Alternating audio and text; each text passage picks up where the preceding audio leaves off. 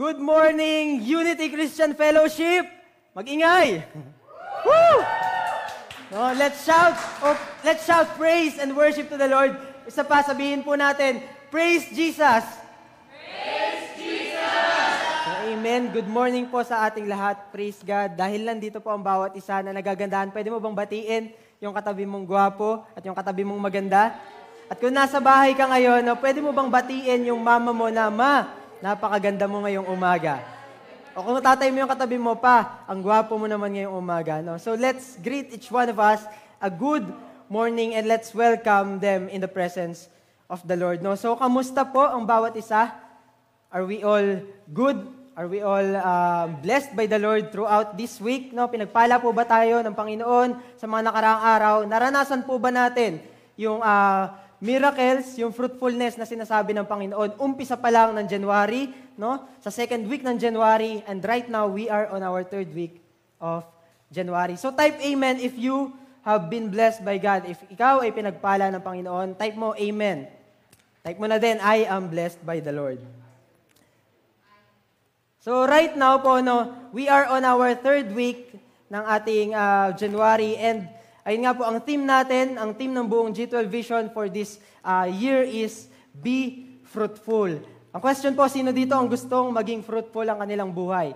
Not just in terms of finances, not just in terms of yung mga material na bagay, but also in terms of your spiritual life. Gusto mo maging fruitful ang iyong buhay. No? So let us declare, let us believe and claim the promise of God dito sa ating taon ng 2021. Let us be fruitful and multiply. So, good morning po sa bawat isa. Gusto ko din pong batiin, no, ng magandang umaga ang ating mentor ngayon, si Pastor Albert Icuspit and si Bishop Rene Ilmedo. Thank you for guiding and praying for us also. So, right now, no, buksan po natin ang ating mga Biblia. Let's open up our Bibles on Romans 6:14. Diretso na po tayo sa ating topic for this morning. Romans 6:14, it says, "For sin shall not be your master, because you are not under the law, but under grace." Ang title po ng ating series for this month of January is Living Under Grace, na inumpisahan na po ni Patrick last week. Ulitin ko yung verse, "For sin shall not be your master, because you are not under law, but under grace." Sa Tagalog po, sapagkat hindi na dapat maghari sa inyo ang kasalanan, dahil kayo'y wala na sa ilalim ng kautusan, kundi nasa ilalim na ng kagandahang loob ng Diyos. Amen po ba? Amen. Let us all pray. Heavenly Father, we thank you, Lord, for this morning. Thank you for your word na nabasa po namin at narinig namin ngayong umaga.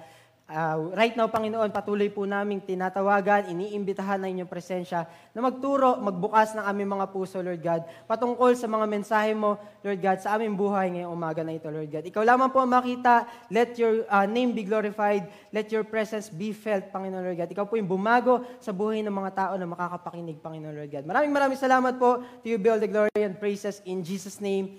Amen, amen, and amen. So, konting review lang tayo, no? Last week, we learned about the grace of God. Sino dito ang may natutunan last week? Isa lang po, salamat dun sa isang natuto last week. Kung ikaw ay natuto, no, marami tayong na-receive. Grabe, no? Sobrang tindi ng message na pinrepare sa atin ng Panginoon, no, through our brother Patrick, no? Grabe yung message na shinare niya sa atin. And alam ko, no, lahat sa atin na-bless dun. Ba't kaya isa lang yung nagtaas na siya yung, isa lang yung natuto? Baka nahihiya pa, no? So right now, we learned about the grace of God, that we need God's grace. Ang kailangan po natin, no, ay ang grace or habag ng Panginoon sa ating buhay. And that grace is given to us by God. Walang ibang source, walang ibang pinanggalingan, kundi binigay sa atin ng Diyos through our Lord Jesus Christ. And we can only receive it through what? Through faith. And today, no, itutuloy natin yung series na to. And ang title po natin, ang title ng topic natin ngayong umaga is Discovering Grace, the Truth That Transforms. Discovering Grace, the Truth That Transforms. I believe po na marami na tayong natutunan last week, no? And marami pang gustong ituro sa atin ang Panginoon. So if you are willing to learn, type, "I am ready to learn." Yan, I am ready to learn. Yan. Let us believe, no, na merong pang mensahe na ibibigay sa atin ng Panginoon. So today, we will look on this part of the verse na binasa natin kanina. Na sabi dito, you are not under the law, but under grace. No? We are not under the law, but under grace. Paano kaya nangyari na tayo ay under grace? At paano nangyari yung sinasabi na under law? Before tayo makakilala sa ating Panginoong Jesus, ang buhay natin ay nakafocus sa paggawa ng mabuti para maligtas tayo. Ang thinking natin, no, gagawa ako ng mabuti, tutulong ako sa kapwa ko, magdodonate ako dito sa mga orphanage, magdodonate ako sa mga charity, dahil kapag gumawa ako ng mabuti, masisave ako, maliligtas ako. That is living under the law. Meaning, gumagawa ka ng mga efforts sa sarili mo para ma-earn mo yung salvation. But we are not under the law when we receive Jesus Christ in our lives. Amen po ba? Nung na-receive na natin, nung dumating si Jesus Christ, no, tapos na yung living under the law. Yun yung time ng Old Testament. But right now, no, we are experiencing the grace of God. Amen? No, we are under God's grace. And we're going to do a survey today. We're going to do a study, no, what grace is all about. Ano ba yung concept ng grace? Ano ba yung deeper meaning ng grace sa ating buhay? Because grace is one of the most important word in the Bible. No? Isa po siya sa pinaka-importanting word na nakalagay sa Bible at dapat nating maintindihan at maunawaan. At ganun din po, it is the most important word for your Christian life, for my Christian life. No? It is important for us, the grace of the Lord. It is the secret. Ito po yung sikreto kung paano tayo makakapamuhay doing the will of God, doing what pleases God. We need God's grace. Amen po ba? So what does it mean to live by grace? No? What does it mean to live by grace, and what does living under grace mean? This is very important, and we need to understand exactly what the concept of grace is all about. Why? Because the Bible says, you are not under the law, but you are under grace. Ano nga ba yung ibig sabihin na sinabi ni Paul dito? What does Paul means when he say you are living under the law?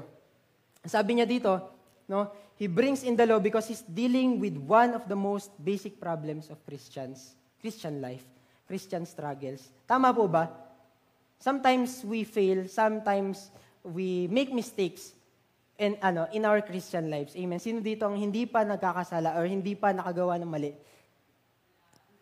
No? So bawat isa sa atin, we fail God. No? We make mistakes.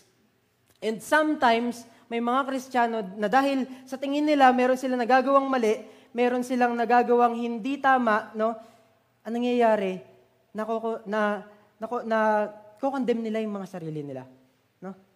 And sometimes, ganun din tayo, may konting nagawa tayo na mali, no? Feeling mo agad, hindi ka na mahal ng Panginoon. Feeling mo agad, hindi ka na pwedeng lumapit sa Lord.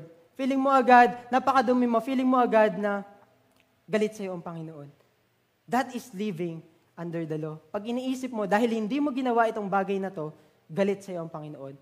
But God is not angry with you. He is angry with the sin. Amen po ba? God's grace, no, is enough for our lives. And makikita natin dito, no, as we live by grace, mamaya sa mga topics natin, maintindihan natin paano ba yung pamumuhay under God's grace. Yon, the thing that oftentimes depresses, discourages us more than anything else, the sense of condemnation we feel when we sin. Grabe no, nade-depress ka, na down ka dahil meron kang nagawang pagkakamali. Or sabihin natin, ginagawa mo ang isang bagay na to dahil sa tingin mo, ma-earn mo yung salvation. And then you fail. Then, bumagsak ka na. No? Dahil sa tingin mo, lahat ng bagay ay kaya mong gawin. Lahat ng bagay ay through your efforts. And that is living under the law. The law produces condemnation. Sabi dito. The law says that unless you live up to this standard, God will not have anything to do with you. Kapag hindi mo to inobey, kapag hindi mo to ginawa, no, si Lord, wala nang pakialam sa'yo. Si Lord, galit na sa'yo. Si Lord, hindi ka na iniintindi. No? Ganun yung nafe-feel natin when we are living under the law. We have been so ingrained, no, nakatatak sa isip natin that when we sin, even as believers, we think that God is upset and He doesn't care about us. No? So parang ikaw sa sarili mo, kinokondem mo na agad, iniisip mo na agad, hindi naman ganun yung iniisip ng Diyos sa'yo. Tama po ba? And we think about that on ourselves. We become discouraged, depressed, and we end up defeated. Kapag pala tayo ay namumuhay under the law, no, our lives will become defeated. But right now, we will now go to living into grace, no? And bago yon, sabi dito, we want to give up. We think, what's the use? Anong gamit nito? Anong silbi nito? I'll never be able to change because of that experience that we experience. But Paul, sabi dito, Paul says that it is not true. You are not under the law, sabi niya. But you are not under the law, but you are under the grace of God. God does not feel that way about you, and God understands your struggles. Amen? Naiintindihan at nauunawaan ng Panginoon yung pinagdadaanan mo. Naiintindihan ng Lord kung nasa ang sitwasyon ka ngayon. And sabi nga, di ba, merong verse sa Bible that sinasabi dito, no, that the high priest understands kung ano yung nararamdaman at nararanasan natin. Why? Because si Jesus mismo, na-experience niya, or bilang tao, nalaman niya, naintindihan niya kung ano ba yung pamumuhay bilang isang tao. Amen? God knows you, God knows your situation, and there is a good news for us today, that you are not under the law, but under God's grace. Amen po ba? So, that is the good news. He knows there will be a struggle. He knows that we may fail sometimes, but He has made a full provision for you to recover immediately. Sabihin, kahit pala mag-fail ka, no, si Lord merong nakaabang na grace para sa iyo para saluhin ka. Amen? No? Yung dumadating tayo sa punto ng life natin na dahil sa isang bagay na nag-fail tayo, no, sobrang dinaw natin yung sarili natin. But si Lord, He thinks about you. He thinks about lifting you up. Amen? Why? Because Jesus is our Lord, and He is our Savior, and He feels what you feel. Amen? He wants to pick you up and to let you continue walking in your Christian life with Him. Amen po ba? Therefore, wala pa tayo sa pointer natin, do not be discouraged, no? Do not be depressed, do not condemn yourself, but live under the grace of God. I-receive po natin yung grace na sinasabi ng Panginoon sa ating buhay. But, sabi dito, sin will not be your master. Hindi porket sinabi ng Lord that you are not under the law, ay patuloy ka na magkakasala.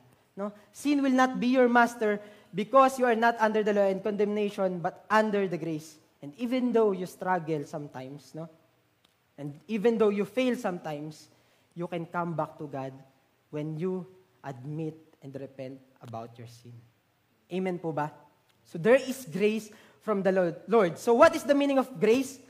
Sabi dito, there is no single definition that describes grace. Wala pong isang bagay, no, na makakapag-describe sa grace because napakalawak ng salitang grace. Napakarami niyang ibig sabihin. Actually, hindi natin siya kayang sukatin, hindi natin siya kayang isipin ng mga human mindset natin or human knowledge natin. But there is, I just want to establish this foundation about this sa atin. Grace is God giving us what we need, not what we deserve. Yung grace po, no, it is God giving you what you need, not what you deserve. We deserve punishment, narinig natin yun last week. We deserve death, no?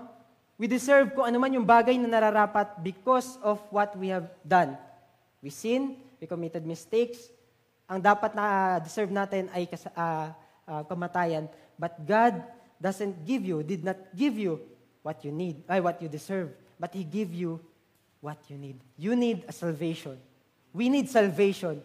We need a Savior. That's why binigay niya sa atin ng ating Panginoong Jesus, no? Upang mapunuan yung mga pangangailangan natin. Ayaw ni Lord na doon tayo bumagsak sa deserve natin. But because of His grace, dinala niya tayo doon sa bagay na kailangan natin. Amen po ba? Another foundation. Grace is when someone does something for you that you could never deserve or earn or repay. No? Merong isang bagay na ibinigay sa iyo hindi mo naman deserve at hindi mo matutumbasan. Amen po ba? For example, sa trabaho na promote ka, pero alam mo sa sarili mo na hindi ka deserving dun sa promotion na yon kasi feeling mo, kulang pa yung knowledge mo, kulang pa yung skills mo, kulang pa yung ability mo, but si Lord, binigyan ka ng promotion. That is called grace. That is called favor from the Lord. No? So God is giving us yung what we need and what we deserve. And then grace is when someone does something for you that you can never deserve or earn or pay. Hindi po tayo dapat tumanggap, pero dahil sa kabutihang loob ng Panginoon, na-receive natin. Yung mga pagpapala, yung mga blessing, yung mga miracles, yung mga breakthrough sa ating buhay. Amen po ba? Grace is all that God does for us on the basis of the cross. Grace is all that God does on the basis of the cross. Maintindihan at mauunawaan lang po natin yung grace ng Panginoon, hindi dun sa pagbabasa mo ng mga articles, hindi sa pagbabasa mo ng kung ano-ano, but going back on the cross. No? When you go back to the cross, you will realize that ito pala yung ginawa ng Panginoon sa buhay ko. No? Ito pala, yung dapat na ako yung magbabayad, pero because si Lord, sobrang mahal ako, sobrang gracious, no? He has done it for me on the cross. Ano ba yung ibig sabihin ng grace? G-R-A-C-E. Pwede bang i-type natin yon sa chat box natin? G-R-A-C-E. God's riches at Christ's expense. God's riches at Christ's expense. So, ibig sabihin, what Jesus Christ did on the cross, He already paid it all for you and for me. Amen po ba? Binayaran na lahat ng Panginoon sa krus ng Kalbaryo. Wala ka nang kailangang bayaran, because it has been paid by the Lord Jesus Christ for you. No? Ganun pala yung grace ng Panginoon nandun sa cross. Kung i-spell natin yung cross, it is also spelled as grace. Tama po ba? Because God is rich in mercy, God is rich in love, and through Jesus Christ, He paid it all for us. Hindi tayo ang dapat na magbayad, hindi tayo ang makakapagbayad kundi si Jesus Christ lamang po. Grace also, it is the power from God that gives us both the desire and the ability to do His will. Kapag pala na-receive mo na yung salvation, dati hindi mo kaya mag-serve sa Lord, dati hindi mo kaya magsalita, dati hindi mo kaya mag-pray, dati hindi mo kayang lumapit sa kaibigan mo para sharean siya, but now, you can do it by the grace of God. Amen? We can do it now because of God's grace. Yung grace ng Panginoon yung nag-enable sa atin, nagbibigay sa atin ng kakayanan upang magawa yung mga bagay na ito. And let's go back sa verse natin sa Romans chapter 6 verse 14. Kung mapapansin natin, sa mga unang chapters pa lang, sobrang dami na nabanggit about grace. Let's cite some examples. Sabi sa Romans 1:5, we receive grace and apostleship. Romans 1:7, grace and peace to you from our Lord Jesus Christ. Ito po yung sinasabi ni Paul. And Romans 3:34, we are justified freely by grace. Meaning po, ang gusto ko lang sabihin, yung book na to, na kung saan nandun yung key verse natin ngayon, it talks about the grace of God. Napaka-importante ng salitang grace. And now, na-establish na natin kung ano yung ibig sabihin ng grace, we can now continue to discover it and let that truth that comes from the Lord transform our lives. So let's go sa ating number 1 point. Discovering grace, the truth that transforms. So what is God's grace? Number 1, it is an attribute of God. Ang grace po, it is an attribute of the Lord. Sino dito ang nakakaalam na verse na Psalms 145 verse 8? Ang sabi doon, the Lord is gracious. He is rich in mercy. He is slow to anger. The Lord is gracious. Si Lord pala, ito yung kasama sa mga attribute niya. Dati ang alam lang natin, God is love. The Lord is my shepherd. But nakakalimutan natin that the Lord is also gracious. Amen po ba? And we need that to continue in our lives as a Christian. No? Every day of our lives, we will remind ourselves that though we fail sometimes, that though we make mistakes, the Lord is gracious in me. The Lord is gracious in you and in me. When God talks about His grace, hindi niya lang ibinibigay ay something sa iyong buhay. No? Hindi lang nagbibigay si Lord ng parte or nagbibigay ng isang bagay sa iyo, but He is giving Himself to you. Amen po ba? Hindi po ba tayo natutuwa? Hindi po ba tayo nagagalak na si Lord, willing siyang i-offer yung life niya para sa atin? No? Hindi lang niya gustong pagpalain ka in some aspect of your life, but God wants you to receive Him fully in your life. Because God is gracious, no? Attribute niya to at gusto niyang ibigay ito sa iyo ng buong buo. Amen? The gift is Himself. Yung gift pala ay si Lord mismo. No? Hindi lang yung na-receive mo na na-promote ka, na nasa isip mo na agad, Lord, thank you for the grace. No? Na naisip mo na nagkaroon ka ng increase sa sweldo mo, Lord, thank you. But si Lord mismo, sapat na para sa iyo. No? The Lord Himself is the gift for you. So we can say no, na hindi lang si Lord, hindi lang ang Panginoon ay love. No? God is love, but also God is grace. Amen? We can say that God is grace. And yung attribute na ito ng Panginoon ay matatanggap lang natin, marireceive lang natin through Jesus Christ. Natutunan natin yun last week, no? And Jesus Christ, He is offering it to you personally. Hindi lang in-offer niya sa kaibigan mo, save ka na din. Hindi lang in-offer ni Lord dahil tinanggap ng family mo na ligtas na sila, ikaw ligtas na din. But you need it to encounter, you need to experience it personally. Because Jesus is giving it to you personally. He is a personal God. Amen po ba? And gusto ni Lord na personally ma-experience natin to. Do not be contented sa naririnig mo lang sa iba. Do not be contented sa nakikita mo lang na testimony na napanood mo sa YouTube, na napanood mo sa ibang church. But i-desire natin na tayo mismo magkaroon tayo ng experience, personal experience about the grace of God. That the grace of God can transform my life, that the grace of God can do miracles in my life, that the grace of God can do great things in me. Amen?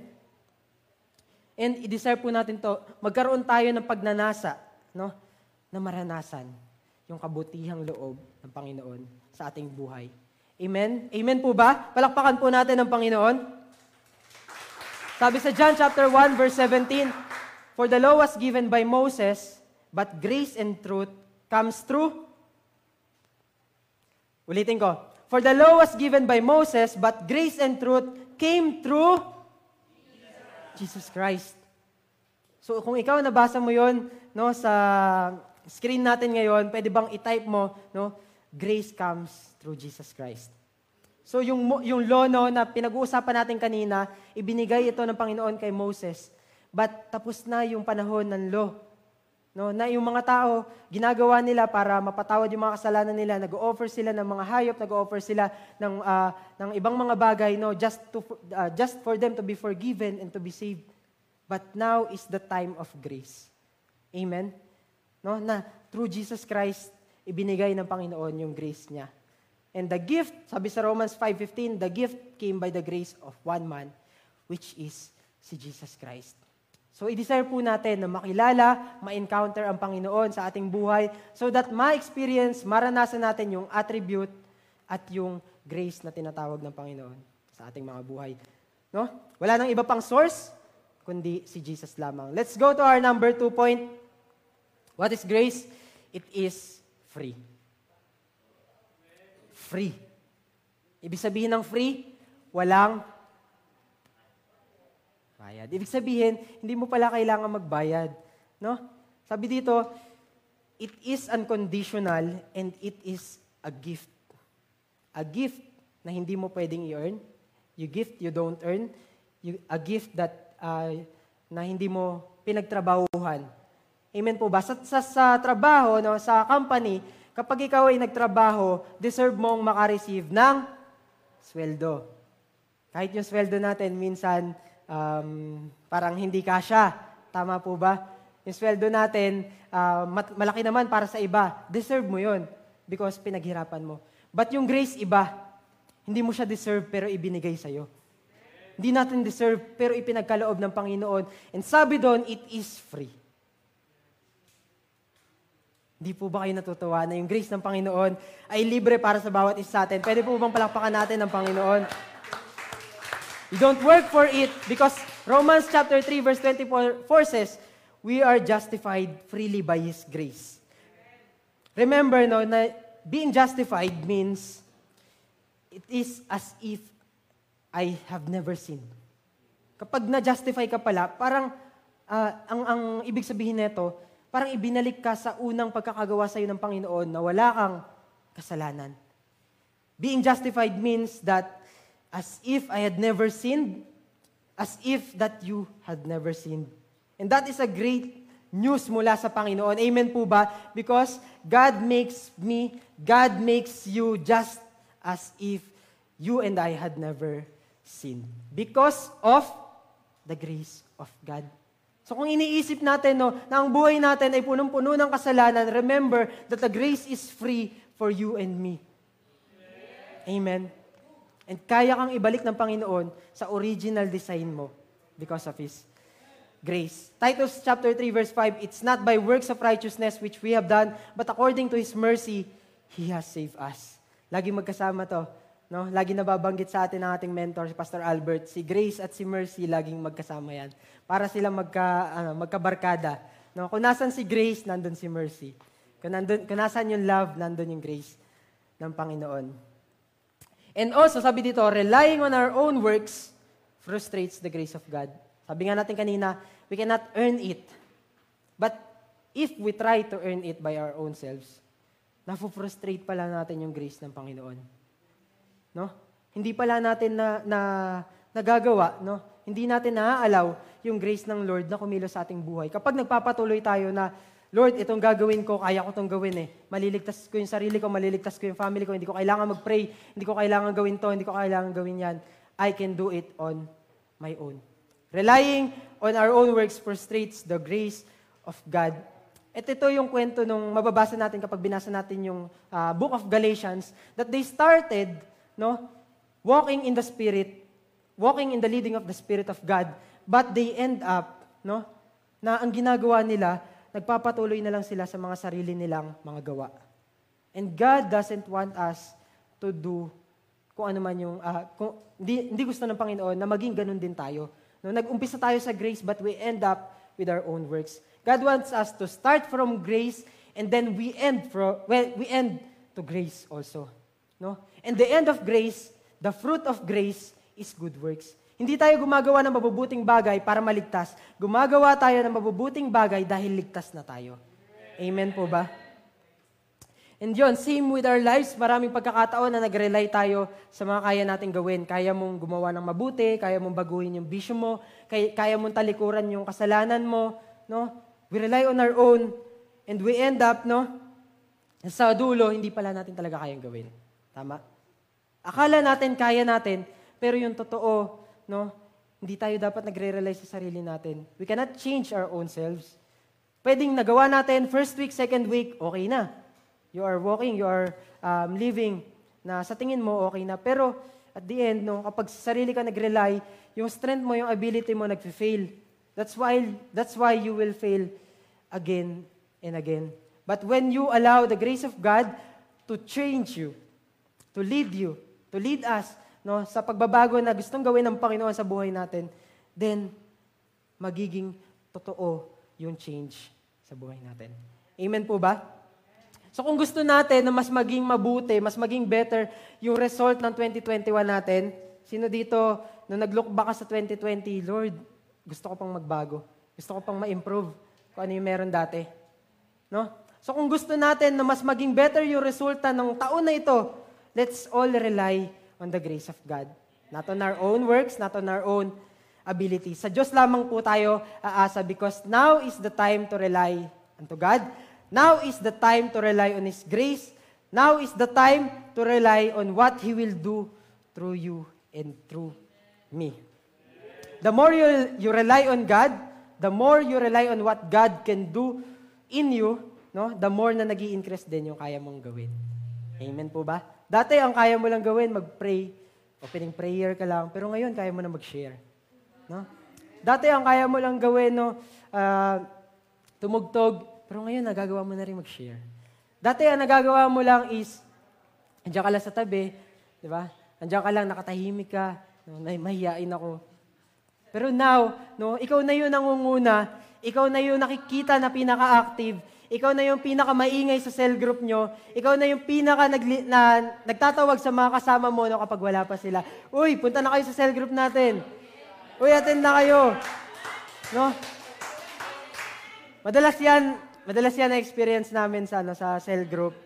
Nung una, nung wala pang nagpa-follow up, wala kami na-assign na magpa-follow up, ang tahimik ng cell group. Pero nung merong na-assign sa amin, meron kami na-assign taga-follow up, taga-icebreaker. Ayun, nakita ko, itong mga to, tahimik sila dati, no, mahiyain, pero ngayon sila na yung nagtatawag. No? Sila na yung nagyayaya, oy, pasok na tayo, oy, nasa na kayo. No? It's all by the grace of God. Amen? Number 3 point, the grace of God is limitless. God's grace is limitless. Kung susubukan nating sukatin, kung susubukan nating intindihin kung gaano katindi at gaano kalawak yung grace ng Panginoon, magfe-fail tayo. Tama? Hindi natin kayang gawin yon. Hindi natin siya may-measure because God's grace is limitless. Measuring it is an impossible task for you and for me. No? Kung susubukan mo, gaano kaya katindi yung grace ng Panginoon? Gaano kaya katindi yung patience sa akin ng Lord?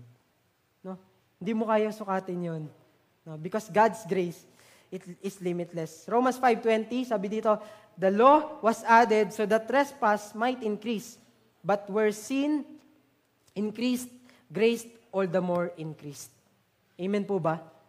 Every time that we fail, God's grace increased in our lives. Excuse me. Every time na feeling natin hindi tayo worthy, God's grace increased in our lives.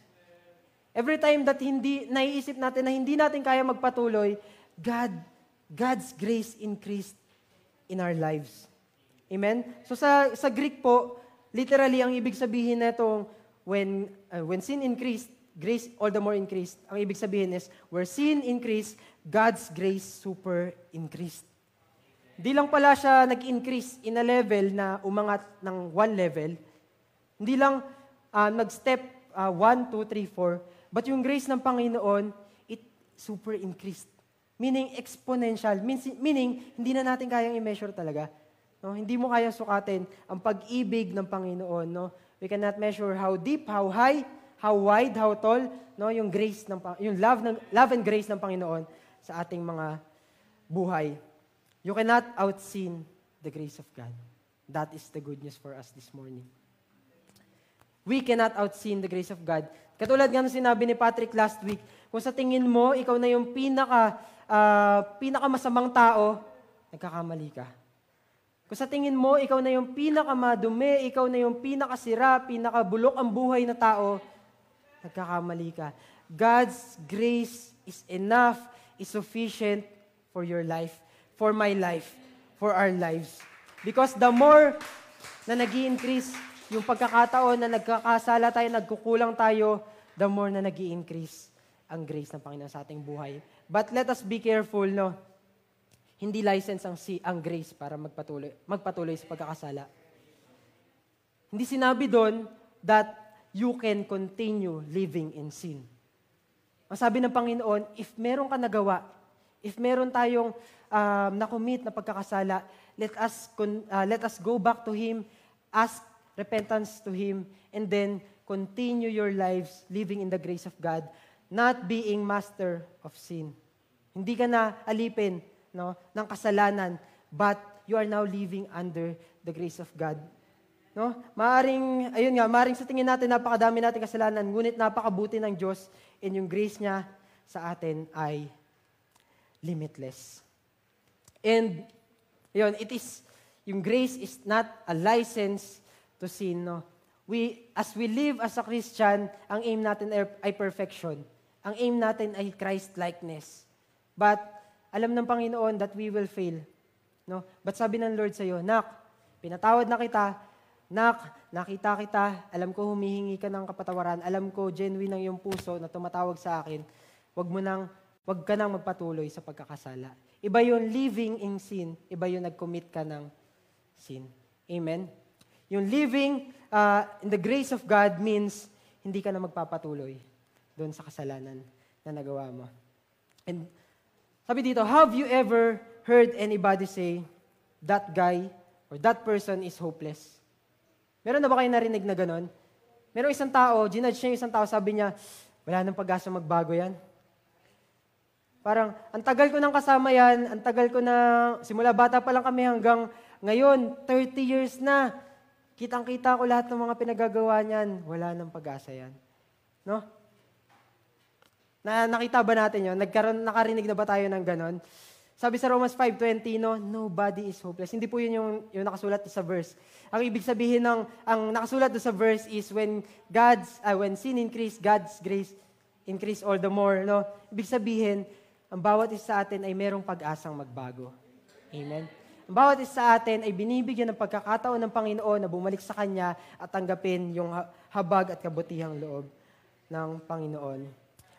Yan. Our goal is to be perfect, but sometimes you're still going to make mistakes. But sabi ng Lord, any man who says he doesn't sin is a liar. Ibig sabihin po, if we confess our sins, He is faithful and just to forgive us.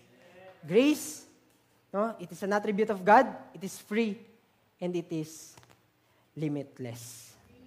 Amen? And now that we know saan ba nagagaling yung grace ng Panginoon? Sino bang may kailangan ng grace ng Lord? Paano natin marireceive ito? At mas na-discover pa natin yung grace ng Lord. No? We need to realize that we all need God's grace. We need grace in our life. No other thing in this world ang kailangan natin kundi yung pag-ibig, yung grace ng Panginoon. Because that grace, no, when you discover that grace will transform your life. And yun po yung title ng ating topic for today. And for our challenge, may I invite everyone to stand. Now is the time. Amen po ba? Now is the time of grace. Hindi bukas, hindi mamaya, hindi sa susunod na araw. Lord, saka na ako babalik, saka na ako lalapit sa inyo, nandiyan naman yung grace eh. Limitless naman po yung grace, no? Anytime pwede akong pumunta sa iyo. But no, now is the time of grace. Now is the time that we will not rely on our own works just to earn our salvation, just to earn yung favor mula sa Panginoon because it has already been given to you. Nandiyan na. Ang kailangan mo na lang gawin, i-receive sa iyong buhay. Only by His grace, only by His truth, only by His love, our lives can be transformed. And if right now, ikaw ay nakikinig, ikaw ay kinausap ng Panginoon, maybe nasa isip mo, Lord, pagod na akong tumakbo. Lord, pagod na akong gawin itong mga bagay na to sa pamamagitan lang ng sarili kong lakas at abilidad. Lord, paulit-ulit, nagiging cycle na lang yung buhay ko. Kapatid, sinasabi sa iyo ng Panginoon that grace is free. Receive it right now. God wants to change your life more than you want to change it. Gusto mo magbago? Mas gustong-gusto ng Panginoon na baguhin ang iyong buhay. If you will allow Him, if you will welcome Him into your life, if you will receive Him in your life. If you want to experience God's grace, pwede ka pang sumabay sa akin sa isang maikling panalangin. Ituring mo yung panalangin na ito na sarili mong prayer. And as we pray, ulitin mo lamang ito. Ama naming Diyos, humihingi po ako ng kapatawaran sa lahat ng aking kasalanan. Simula nung ako'y bata pa, hanggang sa mga oras na ito. Inaamin ko po na ako'y makasalanan at nangangailangan ng kaligtasan. Naniniwala po ako na ikaw ay namatay sa krus at muling nabuhay upang ako'y tubusin sa aking mga kasalanan. Binubuksan ko po ang aking puso at ang aking buhay. Tinatanggap po kita bilang Panginoong Diyos at aking personal na tagapagligtas. Pumasok ka po at maghari sa aking buhay. Isulat mo po ang aking pangalan. Banggitin mo yung pangalan mo sa aklat ng buhay. Maraming salamat po sa pangalan niyo, anak na si Jesus. Amen, amen, and amen. Now that you have experienced God's grace in your life, no, it is now the time to start living your journey with Him. Amen? So let's all bow down our heads and let's pray. Heavenly Father, thank you for your grace. Truly, Panginoon Lord God, that grace comes from our Lord Jesus Christ. Na ito, Panginoon Lord God, ay hindi lamang po parte, Lord God, hindi lamang po isang bagay, Panginoon. But Lord, kung sino ka at kung ano yung meron ka, ibinibigay at pinagkakatiwala mo sa aming buhay. Salamat po sa tiwala. Salamat po, Panginoon, sa pagkakataon. Salamat, Lord God, sa pagpapala. Panginoon, though we do not deserve it, Panginoon, we know that we cannot earn it, Panginoon, Lord God. But Lord, still your love, Panginoon, Lord God, still your grace finds us, Panginoon, Lord God, kung nasan man po kami, sa parte ng aming mga buhay, sa aming sitwasyon, sa aming mga problema, Panginoon, Lord God, sa aming kahinaan, Panginoon. Your grace is enough. Your grace is sufficient, Panginoon, in our lives, Lord God. And we thank you, Panginoon, Lord God. Baon-baon po namin, Panginoon, yung grace mo, Lord God, upang magpatuloy, Panginoon, sa aming buhay, sa tamang lakarin, Panginoon, Lord God. As we do this, as we live our lives, Panginoon, Lord, we will not rely on our own, but we will rely on your works in our lives alone, Panginoon God. We thank you and we honor you, we bless you. In Jesus' mighty name we pray. Lahat ay magsabi ng Amen, Amen, Amen, and Amen. So maaari